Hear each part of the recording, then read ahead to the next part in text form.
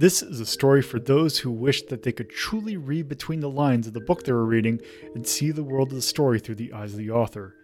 For those who wish that they could make nonfiction from fiction. For those who wish that dreams were true. This is a story of a group of wayward friends who came together from the far reaches of two worlds to come together and to help make dreams reality. This is Hazeltown Story.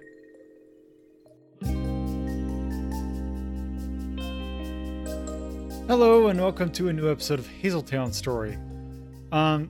So last week I was expecting to have another recording session in which, we would actually continue on for a game, but Fate did not want us to have that session. A lot of things happened that kind of prevented us, not only me, but the players from being able to, give it, basically it would not have been a good session even if we were able to, have it. So we decided to take a week off, which unfortunately meant that I had a gap of no content that I could put into an episode because we had finished the last recording session of the last episode.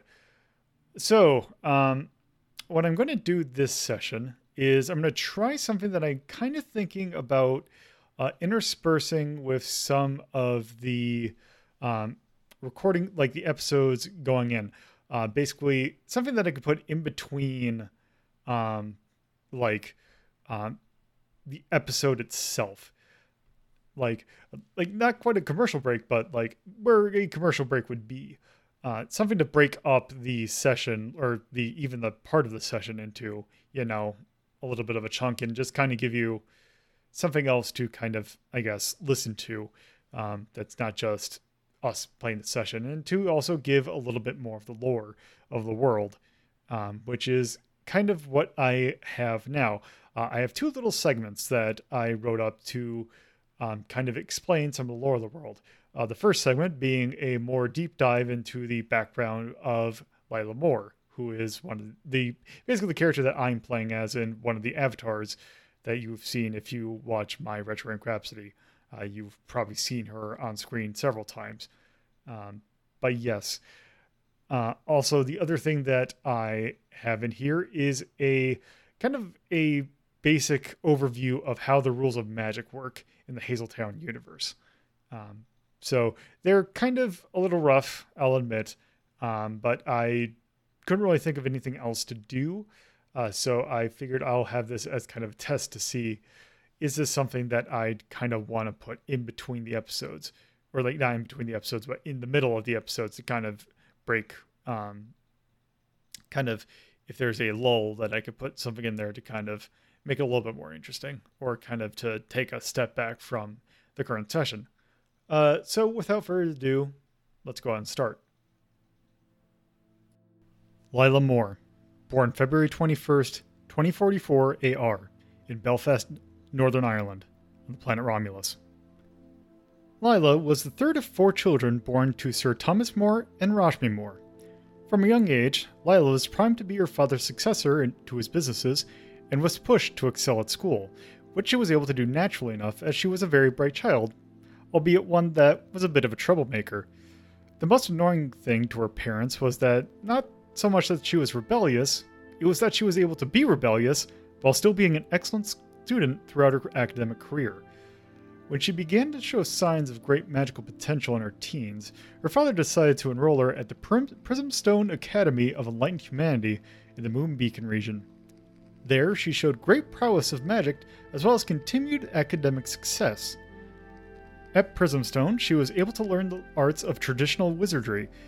In particular, she excelled at the art of magical sharpshooting using amplifiers, as well as barrier magic, and also conjuring magic. It was there that she had acquired a familiar for herself, a raven, that she named Anders. On the academic front, she had started to learn that she had had a great passion for history, as she was exposed to history that she would not have learned just living in Northern Ireland. It was also around this time that her younger brother had started to become proficient at school in a sense that made her realize that she would probably not be the best heir and that her younger brother would probably be a better heir. and then looked at her life goals and decided that she did no longer want to enter the business world and inherit her father's business. She wanted to dedicate her life to learning the histories of the world. While her parents initially frowned upon her desire to enter the scholarly world rather than the business world, they were happy for her as they realized that it was her father's time trotting the globe that resulted in her existence to begin with. Lila's father even helped her with this aspect by helping her find locations that she could spend studying abroad, various locations around the two planets. In the summer of 2065 AR, Lila was studying abroad in the Castle Rock Republic, where she and a group of students took a trek across a mountain range near the Brennerjust Castle and came across a hidden lair of an expert telepath and his students. Since the telepath was impressed by her ability to find the lair that was hidden by magic, he invited her to stay with them for a week. One of the telepath students was a dragon named Theron Pendragon. Theron and Lila hit it off very well and quickly became friends over shared interest about seeing the world.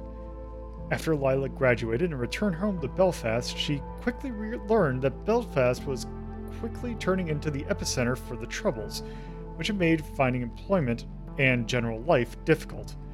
It was also around this time that Theron had relocated to the Steinwald on Remus to help a friend of his master. He offered to help her get a place in the Steinwald where it was pretty safer, to which she accepted. Once she became acclimated to life in the Seedbearer region, she found employment at a museum focused on Romulan history as a curator and researcher. She was happy that she was able to find a place like this in the Steinwald that she was able to call home, and she was able to help people out doing what she loves. While it took her a while to get used to the way that the Steinwald operates, she was able to quickly get used to life there. It helped that she was able to make quick friends with a fellow immigrant to the area named Somnia Aquila, a horsewoman from the Life's Canopy region. Somnia and Lila were able to bond quite well together, and what started as a friendship eventually blossomed into a romantic one. While Lila had relationships in the past, they never lasted long as the political climate denied her the ability to truly be open as a woman who only had a heart for other women. However, the progressive climate and welcoming nature of the Seedbearer people allowed Lila and Somnia to also explore their true desires, which made them both happy. It was also through Somnia that Lila came in contact with Rhapsody, Lomi, and Radia. Lila was able to hit it off relatively well with both Rhapsody and Radia, but there was something about Lomi that it seemed like they were destined to come together and clash with each other. They're not necessarily enemies, they're pretty friendly with each other most of the time, but Lomi and Lila have a particular rivalry that seems to have come out of nowhere, other than seem to be somehow fated by the gods. It was also through Rhapsody and Radia that she happened to come across Bibli, in the Hazeltown Library, with which Lila was able to bond with on a level not many can. Perhaps is their mutual love of sarcasm and generally being, well, jerks to people, or a matching no-nonsense attitude that makes them well-matched. Lila is perhaps the person that Bibli is most able to connect with, other than maybe Cass. Speaking of Cass, Lila met Cass through Theron, and the two also became quite good friends, namely over a love of competitiveness, of which Cass is very easily able to bring out the best and worst of Lila's competitive side. Lila is fairly content with her life right now, and when the scrying project came along that Theron was working on, she was happy to hop on board, as well as joining Theron and the others with their project. She feels that this could be another step of her answering her calling, as she feels that this project could, she doesn't know how, but somehow open up answers to questions that historians have been asking for eons, and she could be in the forefront of it.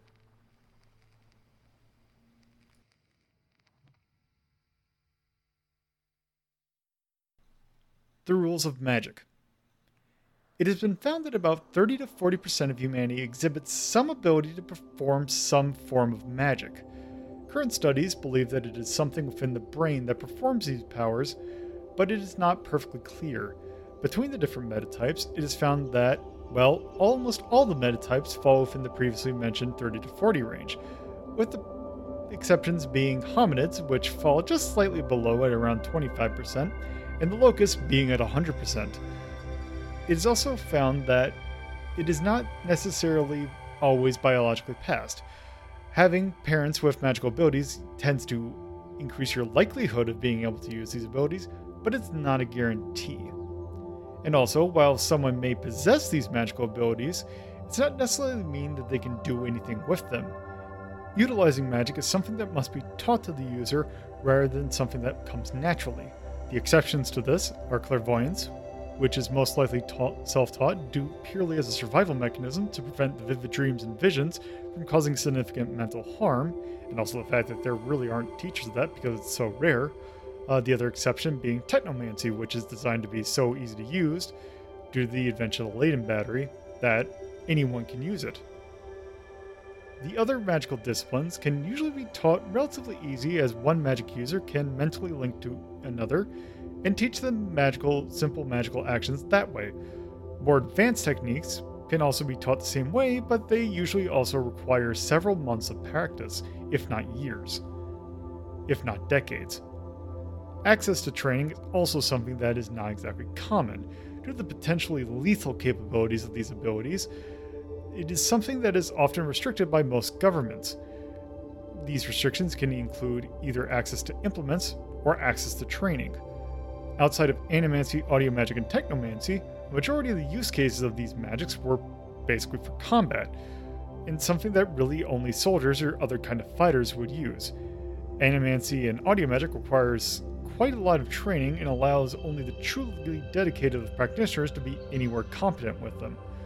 Telepathy is something that is relatively rare and does not have that many dedicated schools to them, but they do exist, although they sometimes keep their existence secret. How these schools of magic differ is normally how they are cast. There are two schools of how these magics are cast: external and internal. External magic involves drawing out activated dust in the atmosphere and turning it either into a shaped form or a wave that can be used to accomplish some task. The most common combat trick used by magicians is the magic missile, which is itself a ball that is formed out of this dust, which is usually superheated or supercooled, and then guided at speed towards the target where it detonates on combat. Another example of the use of external magic is to extend a blade of a knife to turn it into a sword. The energy summoned in this way has the appearance of neon that grows brighter the more potent the spell is. One key thing about external magic is that it requires the use of an implement which needs to be made out of a handful of materials. The most common of these materials is albinium, which is a metal made of various ores found on Romulus and Remus. This metal has an almost pure white sheen with a hint of silver and a hardness which makes it well suited for blades. Another metal which is commonly used is tranium, which has a similar quality to albinium but is a black sheen instead of white. The most potent material to make an implement out of, though, is ranionics, which is a form of onyx that, rather than being layered with normal minerals, is layered with several magically potent materials or minerals, which can greatly enhance the magic or the power of spells. Internal magic involves the manipulation of existing material to have it work in a way that the caster desires. This most commonly done in the way to manipulate another human body to work in a particular way. The most common form of this is animancy, which manipulates the body in order to heal itself without the use of physical medicine or surgery. Another form of internal magic is telepathy, which allows one to manipulate the emotions of another in order to make it easier to have that person do what the caster would want. Another form of internal magic is technomancy. Technomancy is the magic of using your body as a battery to power technomechanical devices. Both forms of magic draw from the mental energy of the caster, and while physical capability can help give the user more magical endurance, discipline and practice are what really required for a potent magic user.